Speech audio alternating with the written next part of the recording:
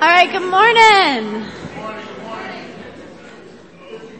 What a friendly group. Some of you snuck out and got some donuts during that break. That's a good use of time, huh? Yeah.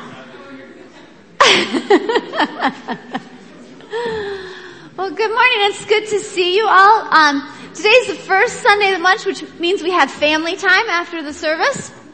That's when we get together and we eat lots of good food. So if you didn't bring any, that's okay. We have more than enough. We'd love for you to stay. What we do is we set this area up with tables, and then we sit around tables family style, and we have some games and things to discuss. We're going to be hearing from our Guatemala medical missions team today, and they're going to show us pictures and stuff, so that'll be fun to hear about during family time. But I hope you stay. Last time I noticed some people eating off in different places of the building, which kind of defeats the purpose of family time. Come and sit together and eat together, and let's have fun together. All right, there's a breakthrough service coming up March 17th and 18th at the Bohm Theater. And this is something that the pastors in Albion have pulled together to do. I've been meeting and praying. We've been praying every week for this service, but just feeling like we need a breakthrough. The people of Albion, the neighboring towns, we need a breakthrough. And so Prophet Russell, and I'm going to blank on his last name right now in front of you all. He's coming. He's from here originally. And he lives down south now, and he actually has an international ministry that he travels around, and they've seen lots of healings happen in their ministry and other things. But they're going to be coming, and I hope you put it on your calendar and you show up. And we're going to be praying for you and for one another that people will find freedom through the power of Jesus Christ. So, anyways, that's coming up. Please don't miss it. For this morning, I'd like you to turn with me in your Bibles to Matthew chapter 19. Matthew 19. It won't be on the screen because some of you know by now I like you to get used to using your own Bibles. So if you need one, take a paperback one that you can find in one of the baskets there. Feel free to take that home with you. But Matthew chapter 19 is where we're going to be. And it's also because it's a new month, we have a new prayer. Through this series, every month we've adopted a new prayer from the book of Matthew. Just a simple sentence to pray every single day. And last month it was, Lord, make us clean. And we actually saw quite a few people have some breakthroughs in their lives with us praying that prayer. So that was very exciting. This month it's, Lord, please send workers into your harvest. Please send workers into your harvest. That comes from Matthew chapter 9, where Jesus says, the harvest is plentiful. Do you believe that? Yes. Yeah, the harvest is plentiful. People are hungry. They're looking for answers. The harvest is plentiful, but the workers are few. Ask the Lord of the harvest, therefore, to send workers into his harvest field. So every day, I hope you join me in doing this, but just pray that one little sentence. Lord, please send workers into your harvest.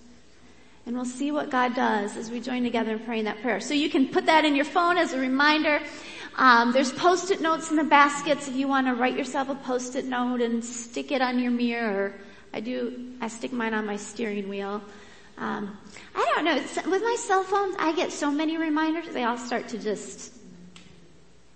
You ignore them after a while. Okay, some of you know what that's like. Your phone's constantly dinging at you. So that's why I stick mine on my steering wheel now. And the less important reminders go on my phone. But, so that's our prayer. Lord, please send workers into your harvest every day for the month of March, okay? Alright. So, Matthew chapter 19, we're gonna start in verse 16, but actually this story starts just a few verses before that, in verse 13. And we talked about this story about a month ago, where people are bringing little children to Jesus, and the disciples rebuke them and no, send them away. And what does Jesus say? What does he do? Yeah, he says, let them come to me. And he pulls them up on his lap and he prays for them and blesses them. And he says, let the little children come to me and do not hinder them, for the kingdom of heaven belongs to such as these. And that is framing this whole next story that is to come. Is he's telling us who the kingdom of heaven belongs to. In other words, who's going to be in heaven. Okay? So, now, we continue. And it says, that after he blessed them, he went on from there. And then verse 16 says this, just then. So Jesus is like just leaving the children. Just then, a man came up to Jesus and asked, "Teacher, what good thing must I do to inherit eternal life?" "Why do you ask me about what is good?" Jesus replied, "There's only one who is good. If you want to enter life, keep the commandments." "Which ones?" he inquired. Jesus replied, "You shall not commit murder. You shall not commit adultery. You shall not steal. You shall not give false testimony. Honor your father and mother, and love your neighbor as yourself." "All these I have kept," the young man said. "What do I still lack?"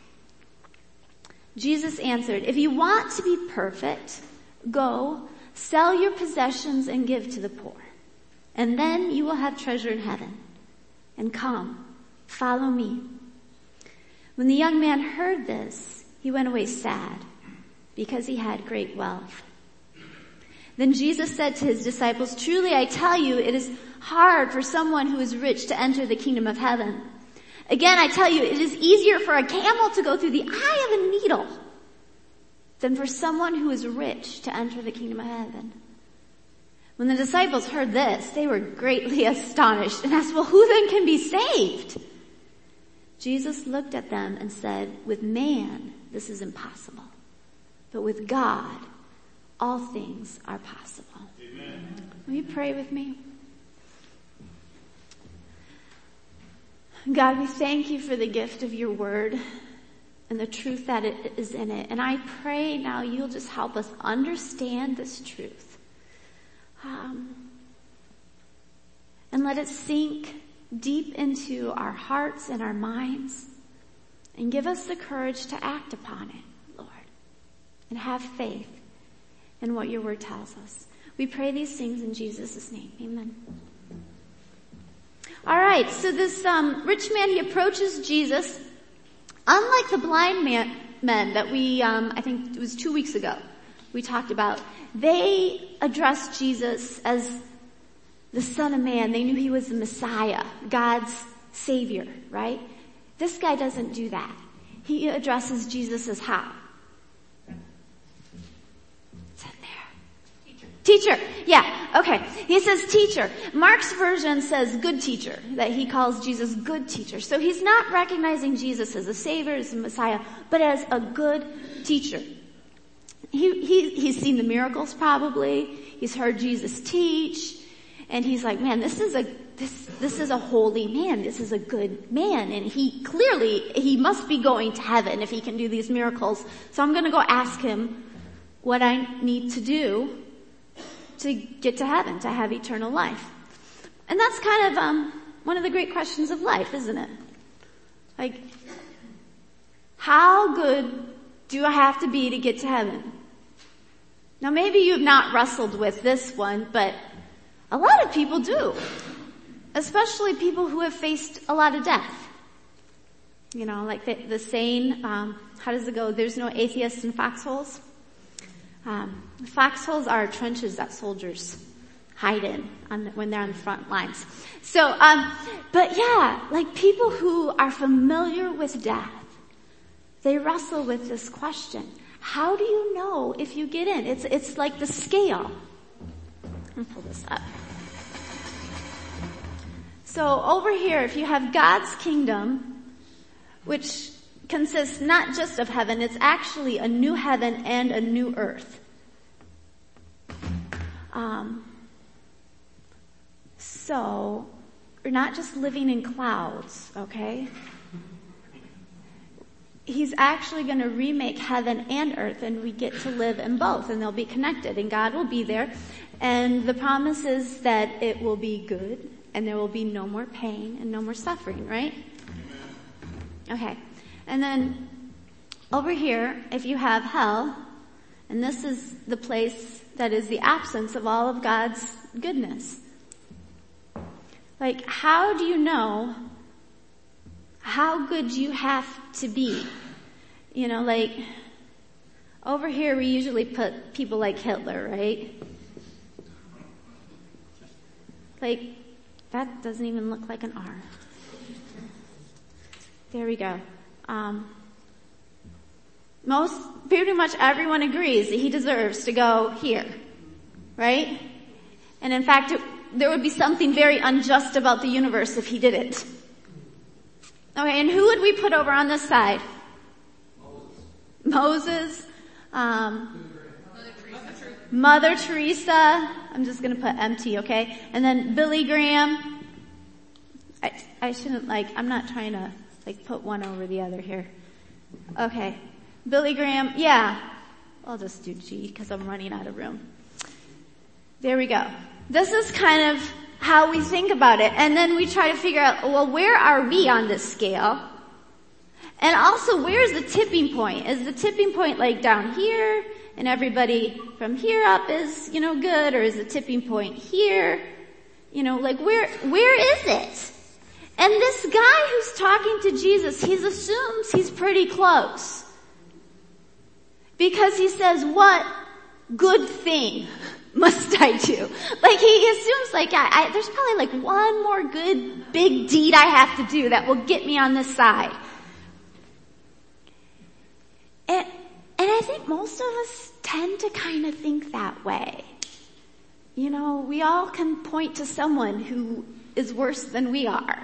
Well, at least I'm not like that person over there, so I think I'm on the good side, But how do you know for sure? Faith. And faith, yeah. Don't preach my sermon for me, okay?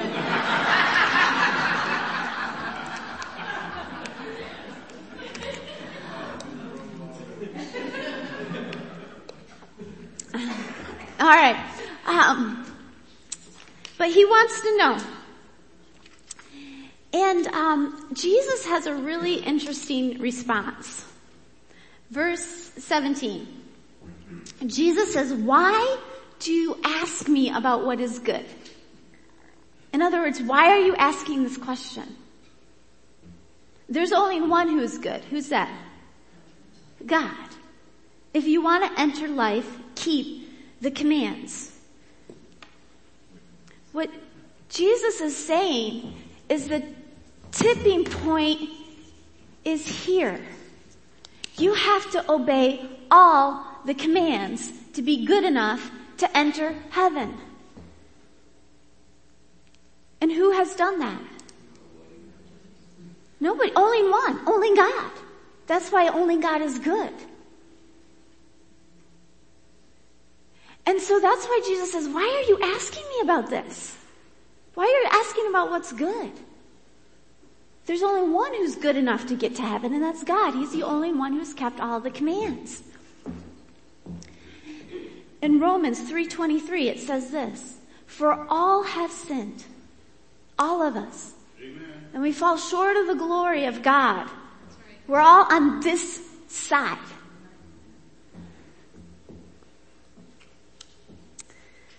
And so that's why Jesus is saying, look, don't ask about this. This isn't going to help you. Playing the game of how good is good enough is not going to help you because we all have sinned. We've already all lost that game. And this begs two questions. First, is there some other way to get to heaven? But one of the questions that I have thought about is why is this the standard? Have you ever thought about that? That's a really high bar. Why did God set it that high? That you have to obey all the commandments all the time. And one little sin and you're out. Why is that the standard?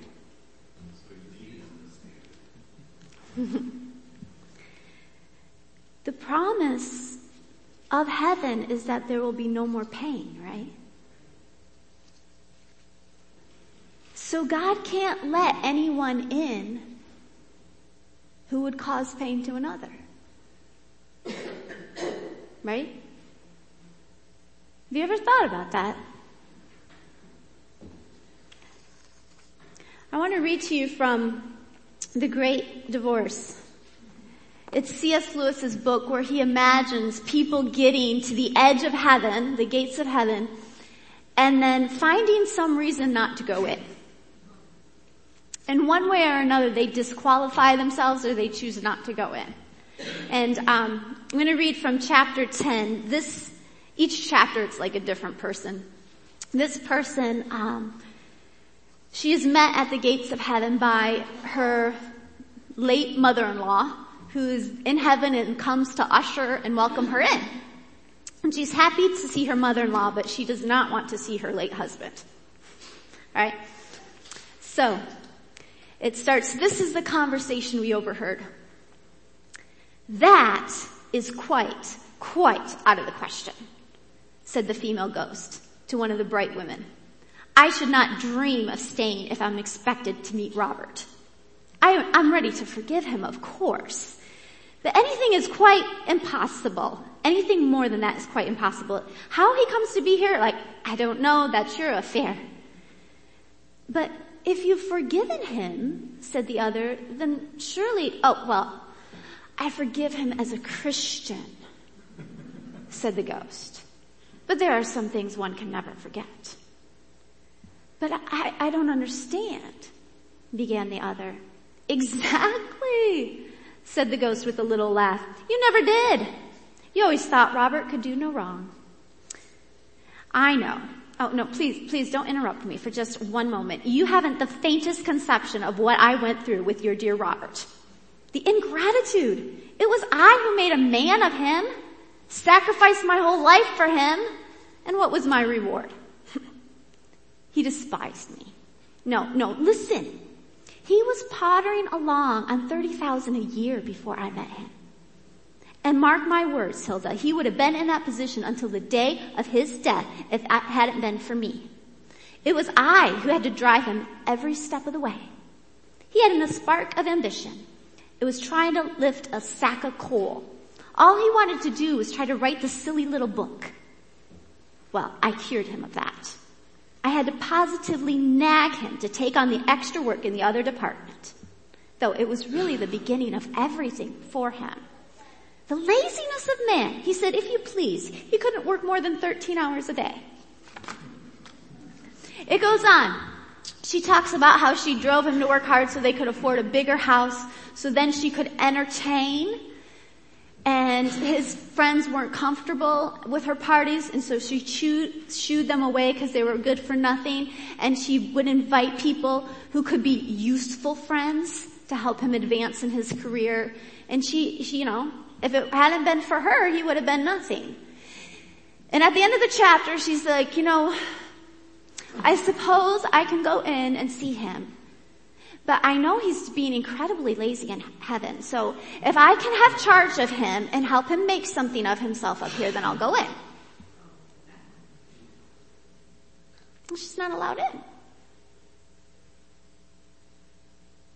You see, God can't allow anyone into heaven who is going to manipulate or use or even say a single hurtful word to somebody else. And we've all done that. Amen. We have all done that. But let's get back to our main story, okay? This guy who is talking to Jesus is not getting the memo that this scale, this game of how good is good enough is not going to help him. Jesus says, why do you ask me about what is good? There's only one who is good. If you want to enter life, keep the commands. Which ones?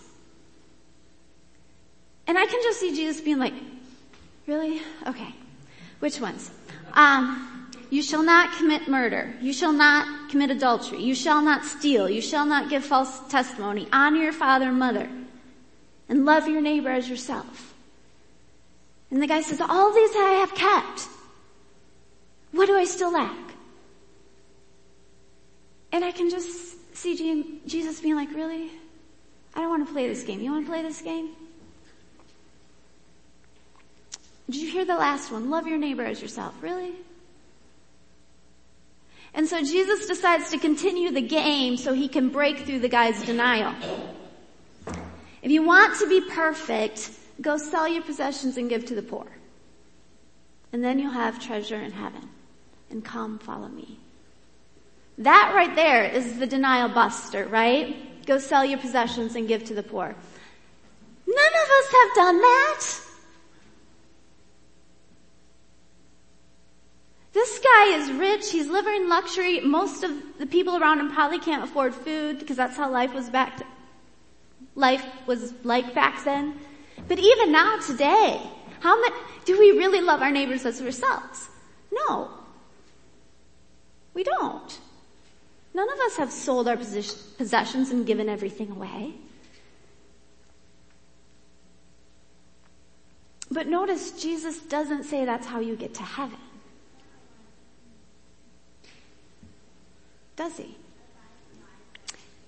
He says you'll have reward in heaven, but he doesn't say that's how you get to heaven.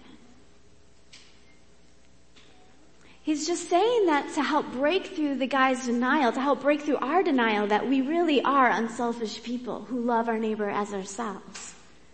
No, Jesus wants us to play a different game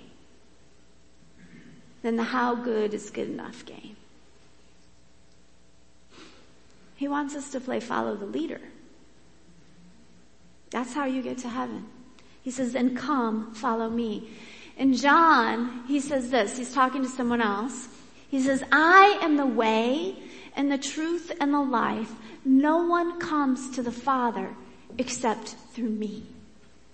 This scale will never get you to heaven. But following Jesus will. Amen. That's the way.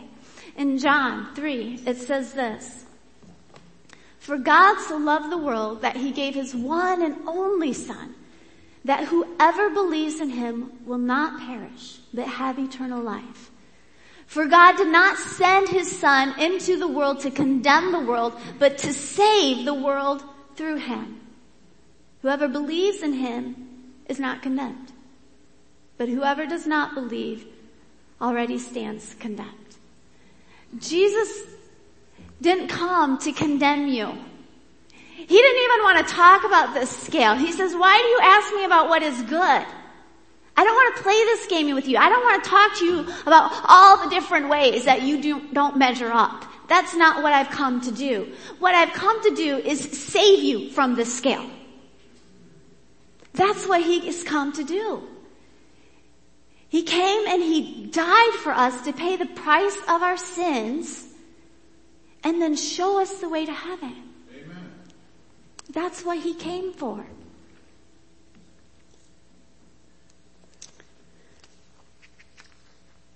And so there's a new scale, and the scale is simply this. It's believe and follow. That's it. It's believing that Jesus is who he says he is. That he's the Son of God who died for you. Believing that he is that good. And trusting him enough to follow him. Do you remember how this story started? With Jesus holding children. And saying, for the kingdom of heaven belongs to such as these. Children are very good at believing what you tell them. Right? And they're very good at following. I remember when my kids were little, I couldn't even get a moment in the bathroom by myself. They follow you everywhere and they trust you. And that is what Jesus says. That is how you get here. You just have to believe and follow. The tragedy of the story is that it's so easy to get to heaven. Because it's a free gift. You don't have to work for it. You don't have to earn it. You just have to believe Jesus is who he says he is and trust him enough to follow. Yet in verse 22 it says this, when the young man heard this, he went away sad because he had great wealth. The more we have, the more choices we have. Have you ever noticed that? Poor people don't have many choices. They don't debate what to eat for dinner or what color to paint their walls. No. Choices are for rich people. And by the world's standard and by history's standard, we are all very rich. We really are. And the problem with choices is that the more choices you make, the more choices you have, the more you get used to the illusion that you control your own life. You see, when you're a slave, it's easy to turn to Jesus because you know you need a savior. But when you're wealthy and you can make your own choices and you think you can control your own destiny, it is much harder to turn control of your life over to Jesus. And that's why Jesus says in the next verse, after the rich man walked away, Jesus said to his disciples, "Truly I tell you, it is hard for someone who is rich to enter the kingdom of heaven. Again, I tell you, it is easier for a camel to go through the eye of a needle than for someone who is rich to enter the kingdom of God." When the disciples heard this, they were greatly astonished and asked, "Who then can be saved?" Jesus looked at them and said, "With man, this is impossible. But with God, all things are possible." With God, all things are possible. He loves you. He died for you. He paid that sin. You just have to believe and follow. It's actually easier than we think it is. So the question is, what's keeping you from following wholeheartedly? Because remember, it can't be a partial following. We have to love the Lord our God with all our heart, our soul, our mind, our strength, right? With all of us. And when we do that, it leads us to loving our neighbors as ourselves. And that's how we have to be to get into heaven. I mean, I don't know if you've ever thought about this. Like, you get to the gates of heaven and you're so glad to be there and you're like, "Hey, God, yes, I love you, I'll obey you." But I have this like one little selfish desire I like to gratify every once in a while. So everything but that, God, I'm in. What would heaven be like if people did that? It would be like earth. Yeah, it certainly wouldn't be a place where there's no more pain and suffering, right? Because every little bit of selfishness we hang on to will hurt someone else. So it has to be a wholehearted following. It has to be us completely surrendering to the God of love. Amen. And some of you, I know, you're probably thinking, I've tried that. I've had those moments where I'm like, "God, I'm all in. I'm yours. I will follow you." And then I take back control somewhere along the line, right? Yeah. Me too. Me too.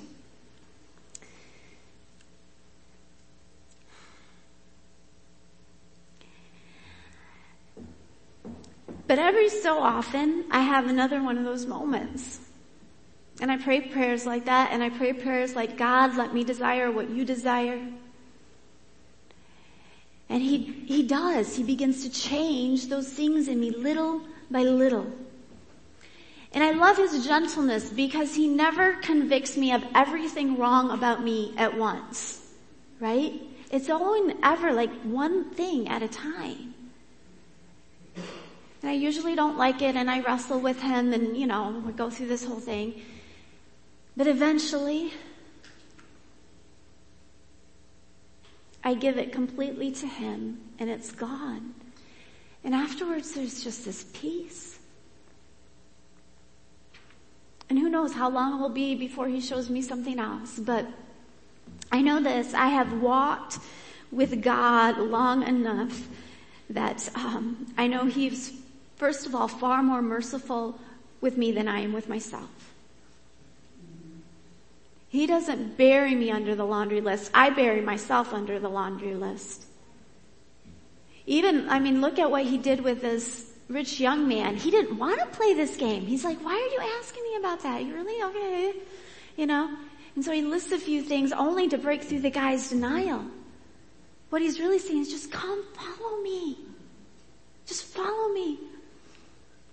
And I'm convinced that this life is just a journey of following Jesus until we get to heaven, where we are the type of people who are ready to fully surrender. Because in the journey we've learned to trust him. And I tell you what, guys, I'm there. I am there. I am not perfect. Not that. But I have walked this journey long enough to know that his will is better than mine.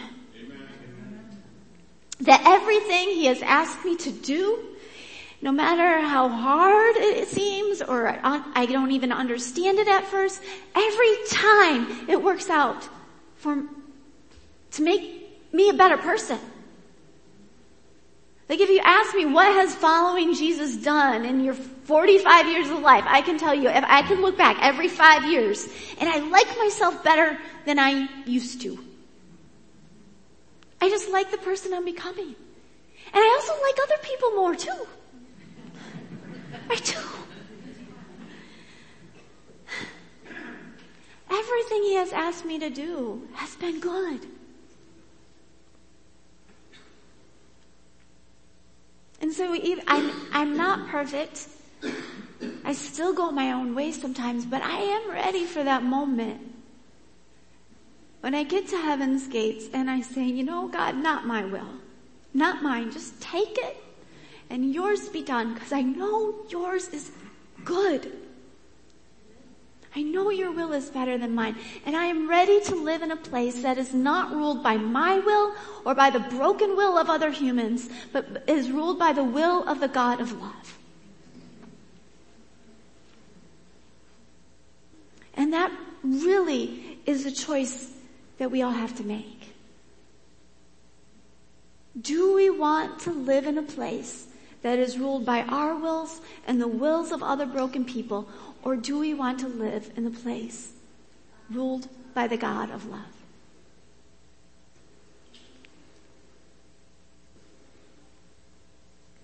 I know that whatever he has for us is always immeasurably more than all we could ask or imagine. Peter wondered that. After Jesus says, with man this is impossible, but with God all things are possible, Peter answered him and said, well, we've left everything to follow you. What then will there be for us? And Jesus said to them, truly I tell you, at the renewal of all things, when there will be a new heaven and a new earth, at the renewal of all things, when the Son of Man sits on his glorious throne, you who have followed me will also sit on 12 thrones, judging the 12 tribes of Israel. So they get to lead their own people. That's pretty cool. And everyone who has left houses or brothers or sisters or father or mother or wife or children or fields for my sake will receive 100 times as much and inherit eternal life. But many who are first will be last, and many who are last will be first.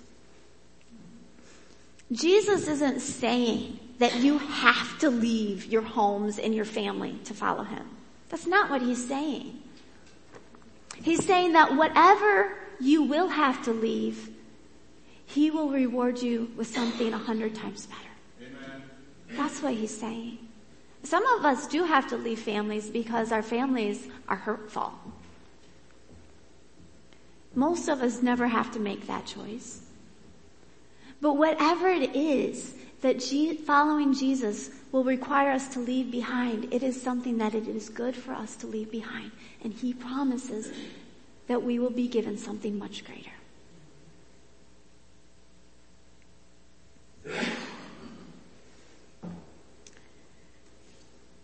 So the question, just to leave you with, is, are you ready to fully follow Jesus?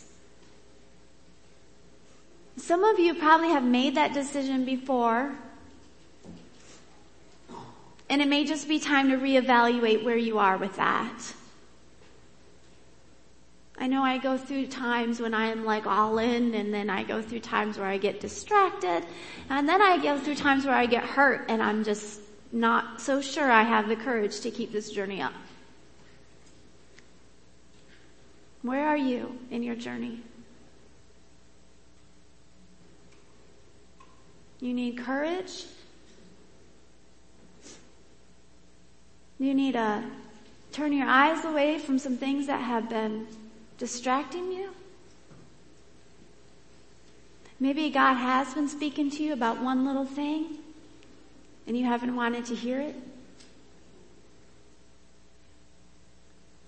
Some of you maybe have never made this decision to follow Jesus. It's worth it. It is so worth it. Because He is the only one who is good. Amen. So He's the only one worth following. And choosing to follow Him instead of our own never-ending path of futile options. Of things we don't want to give up, but honestly don't do us any good. I'm going to pray, and I'm going to ask the worship team to come. And as I pray, I'm just going to pray a couple different prayers, and maybe one of them will resonate with your heart. And you can pray along with me, all right? If it does.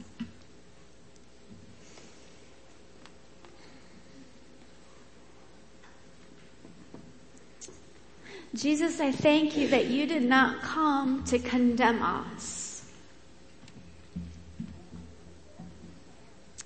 God, I thank you that you did not send your Son to condemn us, to play the how good is good enough game with us. You did not come to point out all the ways that we fail. Thank you for that, God. And I thank you that you made another way. Because you love us and want to be with us. That's one thing I see all through your word is how you just want to be with us.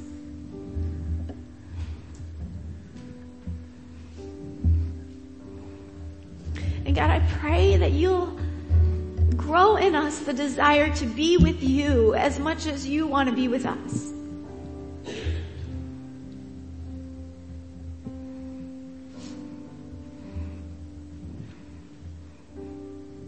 Lord, we get so distracted by what we see.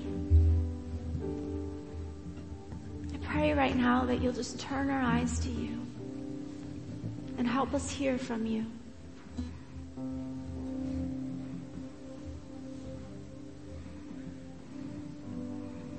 God, I pray you speak to us and show us where we've gotten off track.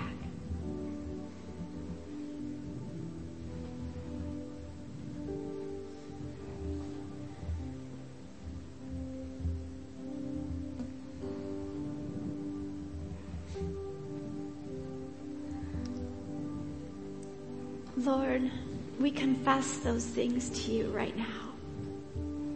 If there's something that God is bringing to your mind, just name it before Him. Just confess it to Him, that it's been holding you back. Or it's taking you down a wayward path. Just confess it to Him.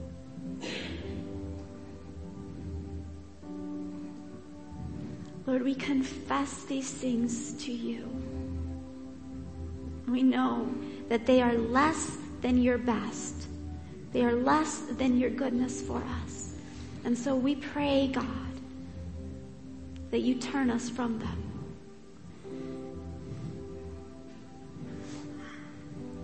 Turn our hearts, turn our minds, turn our focus, turn our desire from them, God, and turn us to you.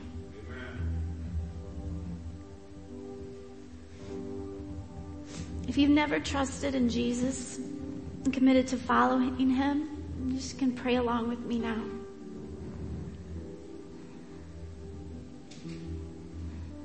Jesus, I believe you are the Son of God. And I believe that you came not to condemn me, but to save me. Thank you for dying for my sins and paying that penalty so I can have a clean slate.